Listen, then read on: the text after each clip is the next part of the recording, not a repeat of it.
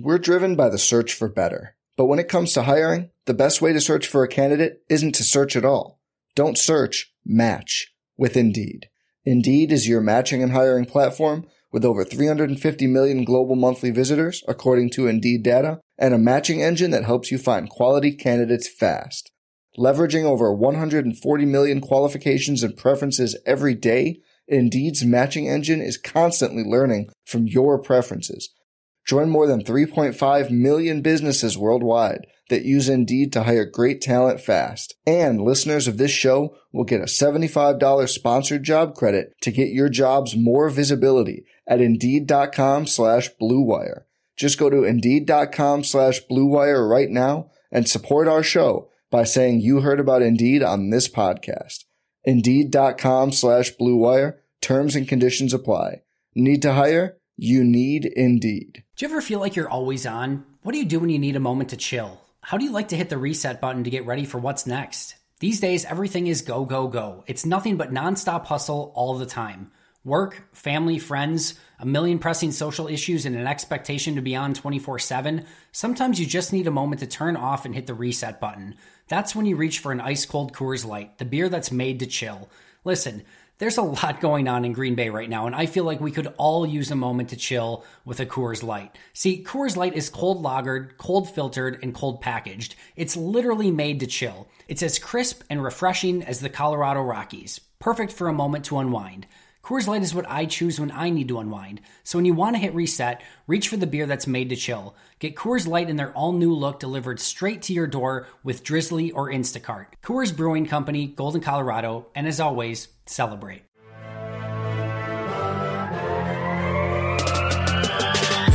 "20 minutes a day, 365 days a year." This is the Pack-A-Day Podcast.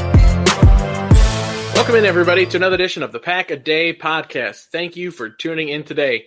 Another crazy edition of the Pack-A-Day Podcast as we still are trying to decompress from the fallout from Sunday's loss to the Cardinals and consummate hitting the big red button in Mark Murphy's office and going completely nuclear on the Packers and the firing of head coach Mike McCarthy. Thanks for tuning in today.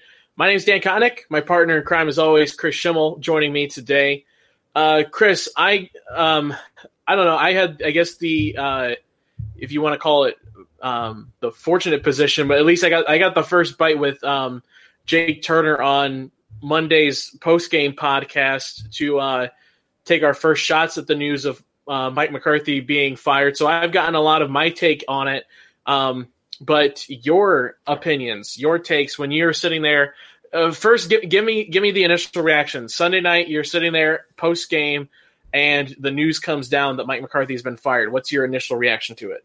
My first reaction was, of course, I was shocked that the Packers of all, Packers, this traditional team, would fire him midway through the season because it reminded me of Mike Sherman when he was fired, but he still actually wrote out the rest of the year. I remember the Packers were 2-10 at one point that year. They finished 4-12, and then they waited to fire him. And so I really thought that the Packers were going to wait till the end of the year. But then after sitting back thinking it's probably a smart idea now that they have the rest of the season, they basically had a month head start to look at new coaches. But, of course, I was shocked because, I was in sixth grade when Mike McCarthy was hired as head coach. And it feels like almost like my entire time rooting for the Packers has been McCarthy. I was really young when Sherman was head coach, but it's just going to be a totally different experience. And at first, I was all for it. Like, yes, finally they got rid of McCarthy. But after a while, it didn't feel as good as I thought it was, because of course you think, somebody who's had experience getting let go of a job before, it's the worst feeling in the world. And you have to thank McCarthy for everything that he's done for the Packers and what he did for the community of Green Bay. So I feel like sometimes people take a step back and look at the entire picture first. Yeah, I agree with you, especially about that. I think a lot of times we get caught up in, the idea of just the firing of the head coach as kind of we separate that. But then when it actually happens and you kind of think about the actual fallout and reality of it. Yeah. It's kind of a humbling experience when you think about it, especially like what you said for, myself too. I mean, hired in 2006, I was a sophomore in high school. And so, I remember the firing of Mike Sherman.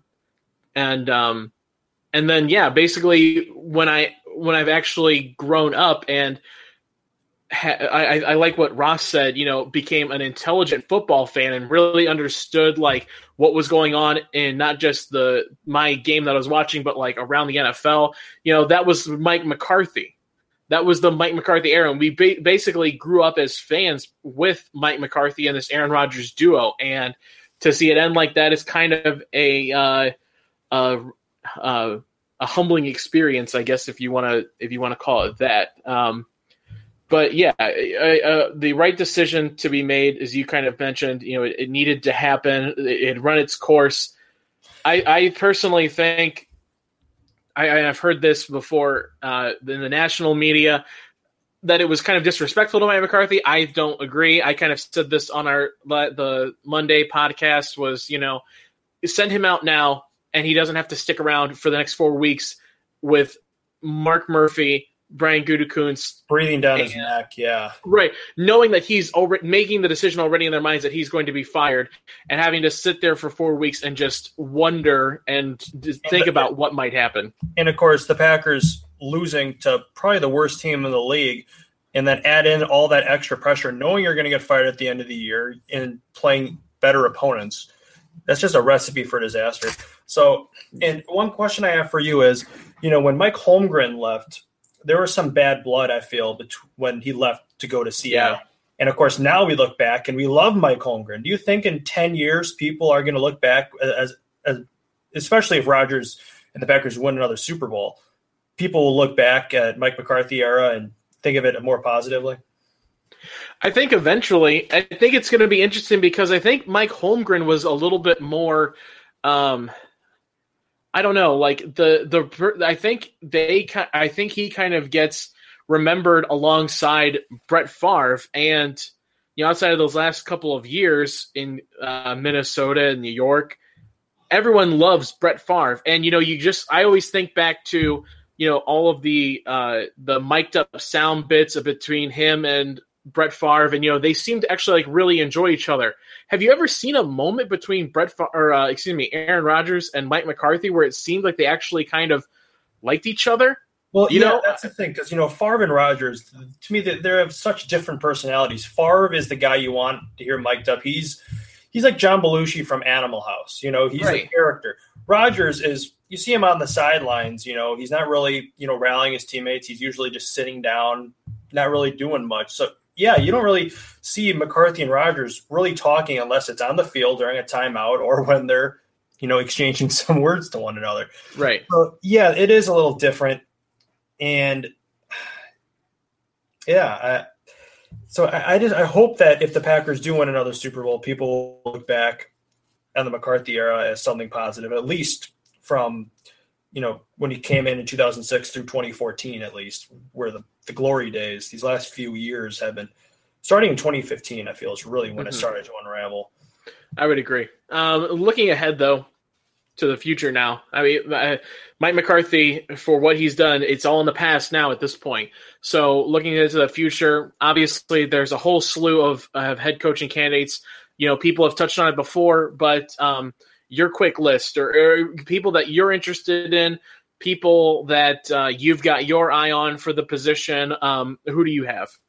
Well, it was a couple days ago. I was at the mall in Barnes & Noble for Christmas shopping, and I'm looking at all the different sport books, and there was one I saw, and it was the Quarterback Whisperer, and it was Bruce Arians talking about his time with Roethlisberger, with Manning, with Andrew Luck, and I thought to myself, what if the Packers brought him back? Because there was rumors about him going to Cleveland, but that was before this whole Packer thing. So I feel that if McCarthy possibly goes to Cleveland, like the rumors say, maybe possibly get Bruce Arians in, because it doesn't need to be, a 5-year contract. But I really feel Bruce Arians is one on my list. How about you?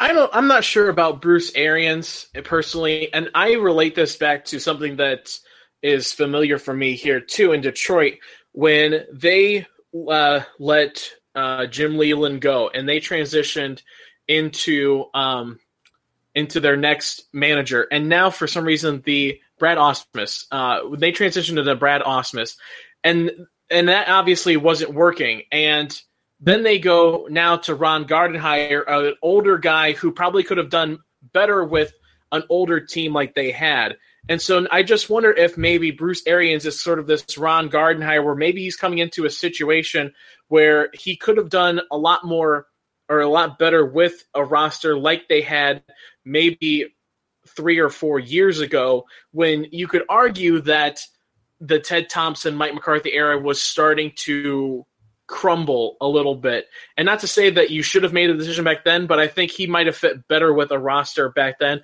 I don't know how he fits in now with a team full of young guys. I don't know if he has the fight or the energy to put that kind of in, which is why I sorry. To be patient, you mean? To be patient. I mean, does he really have the drive to go in and rebuild this team? Yeah, it's a long investment. Does he want to get his return right away, or is he going to have to be a couple of years? So it's really, I understand what you're saying, but at the same time, I feel the same way would be the same thing with Cleveland when he goes there too.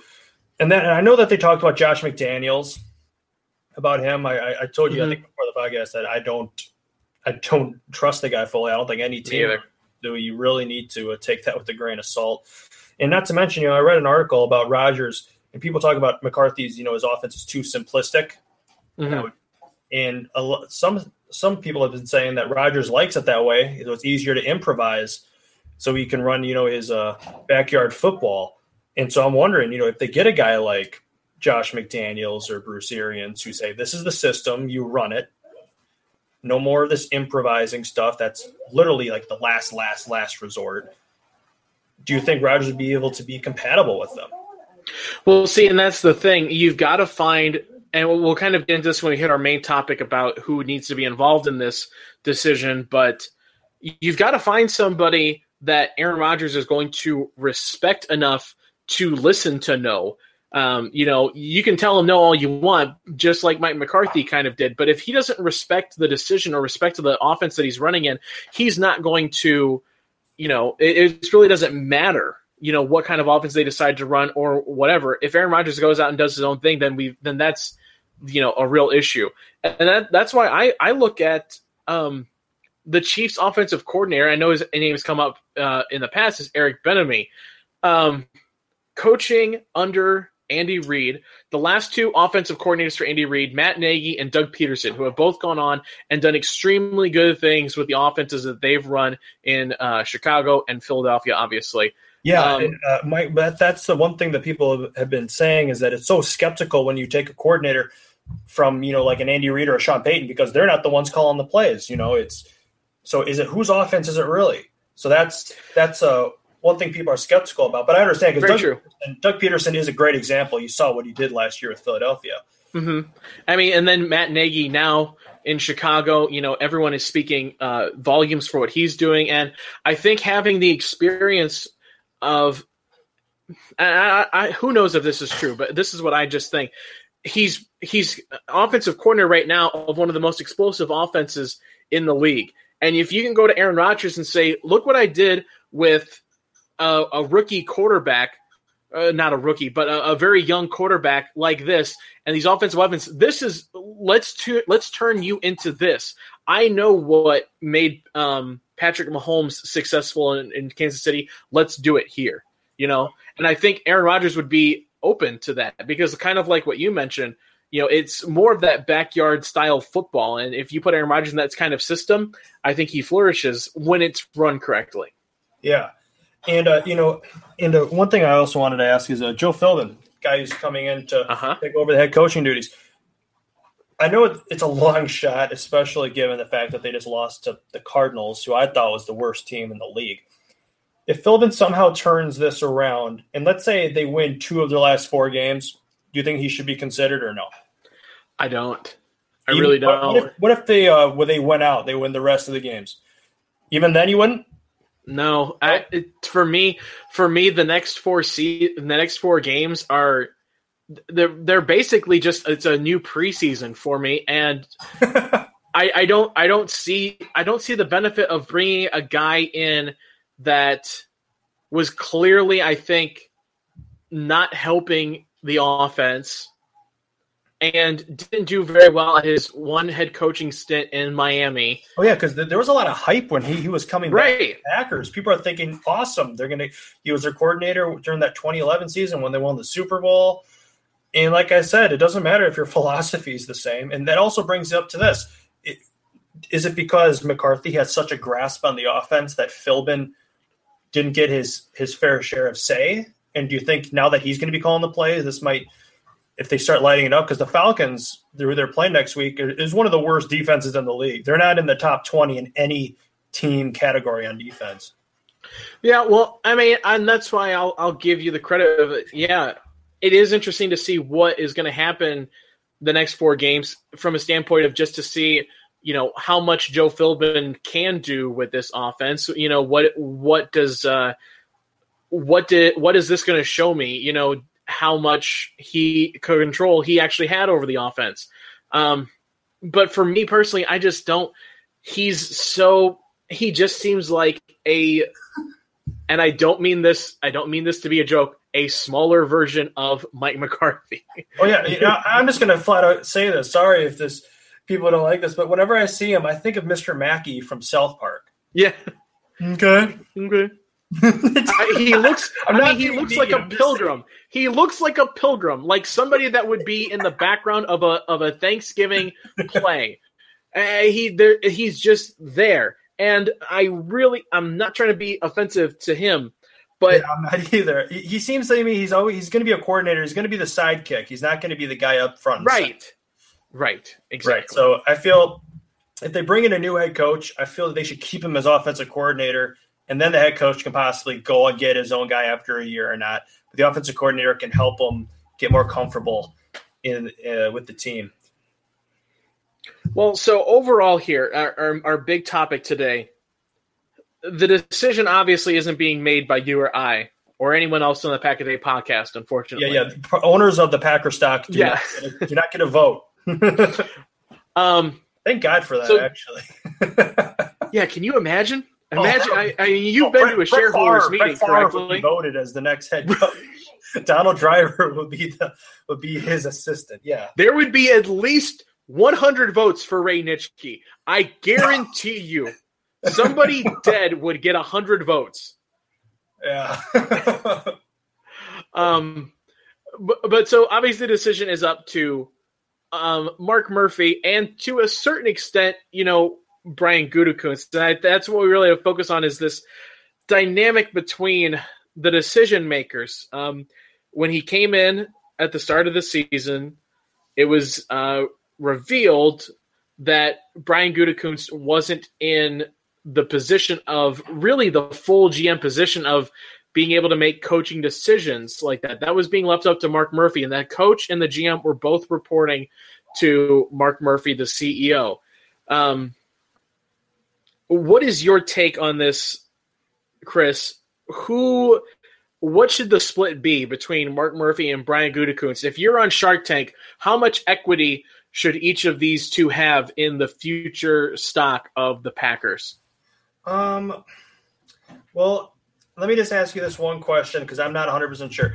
When in 2005 or 2006, when Mike McCarthy was hired, did Ted Thompson have 100% say? Did he have full control? Because that's what I'm trying to almost compare it to, Right. I honestly I don't know, but I would assume Ted Thompson probably has that control because Ted Thompson theoretically had the power to fire and hire Mike McCarthy as the head coach because that was kind of that striking difference between Ted Thompson and Brian Gutekunst was that Brian was reporting to Mark. Right. So for that, I feel I like Brian Gutekunst because so far I liked what he's done with the team so far in his first year. And people were skeptical even going into this year, the whole triumvirate of him, McCarthy, and Gutekunst, people not really even being sure what each role specifically was. So that's what I just felt like it's going to cause problems in the future. So I feel hopefully this whole situation kind of settles things out. But I really hope that Gutekunst has a much more of a say than when people have been talking about. That's just my opinion. How about you? I would agree. I hope that he gets the say in it. I don't know. And here's something I read today over on Acme Packing Company. Put out a piece about this, and I really like the idea of this, and it made me kind of think. So Brian Gutekunst coming into what will be his second season, and really kind of his first real off season as the general manager. And so it's a pretty big moment for him. This is basically his career-defining moment, is finding the next head coach. And if he doesn't do that well, if he makes the wrong decision the next couple of years, that can really fall down on him hard and hamper his ability to take the team into the future. In a situation like this where it's ultimately Mark Murphy's decision, does that kind of offer Brian Gutekunst a bit of a shield, protecting him where Mark Murphy can take the blame if a coaching decision goes poorly? I get what you're saying.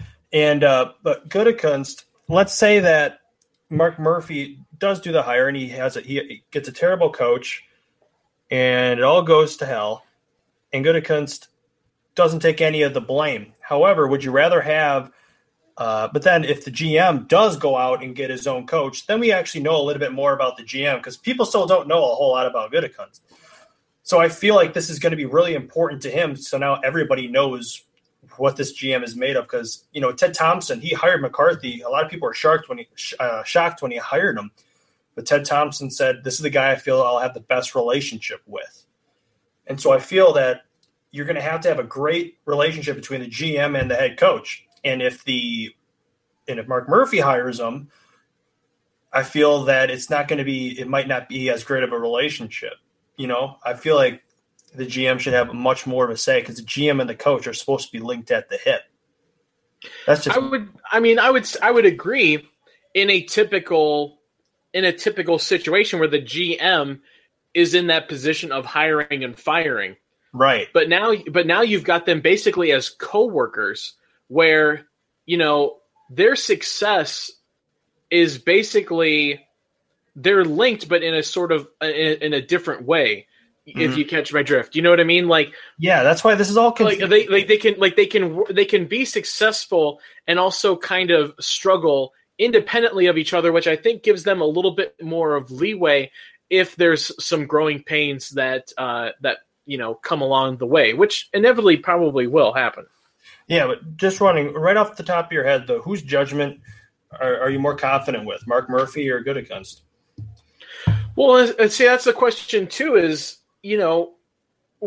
how many decisions have we seen Brian Gutekunst make so far? Exactly. He's made a couple of trades at the deadline. He's had one draft. So exactly, and at the same time, so you don't know that much about Gutekunst. Yeah. At the same time, Mark Murphy, I feel like he should have gotten rid of Ted Thompson a couple of years ago. That's just my opinion. So I'm thinking Mark Murphy was too hesitant to get rid of Thompson. Some said McCarthy should have been gone a couple of years ago. Seems like Murphy is just a little too hesitant to pull the trigger sometimes. So some people could say, so you don't know a whole lot about Gutekunst, and overall, I think Murphy's been too hesitant. So that's why this is such a difficult situation, which is another reason why I'm glad that they probably got rid of McCarthy, so they got a month head start to get going on this. Yeah. So another reason why I'm happy about that. Yeah, I agree. Because now, like you said, you've got the head start over everybody to start making calls and whatnot. The third part of this is Aaron Rodgers. He fits in this somewhere. How much? And they said that, he'll be. They were kind of vague about how much involvement he would have in it, but how much say does he get from you, Chris? How much say does Aaron Rodgers have in the new head coach position? Oh, that's what's so difficult, because of course you compare it to others. Like, how much did Peyton Manning have when it came to when the Colts hired Tony Dungy? all that stuff. So it's very very difficult to think about that. Or 49ers, when Bill Walsh retired, did Joe Montana have a huge say in the next coach?